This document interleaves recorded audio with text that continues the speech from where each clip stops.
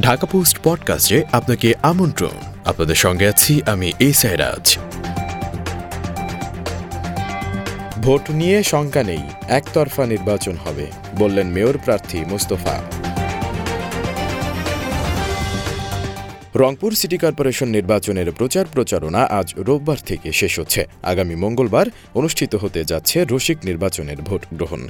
এই ভোট নিয়ে কোনো শঙ্কা নেই, একতরফা নির্বাচন হবে বলে মন্তব্য করেছেন জাতীয় পার্টি মনোনীত নাঙ্গল প্রতীকের প্রার্থী ও সদ্য সাবেক মেয়র মোস্তাফিজার রহমান মোস্তফা। রোববার প্রচারণার শেষ দিন দুপুরে রংপুর মহানগরের স্টেশন রোড জীবন বীমা মোড় এলাকায় গণসংযোগকালে সাংবাদিকদের প্রশ্নের জবাবে তিনি কথা বলেন।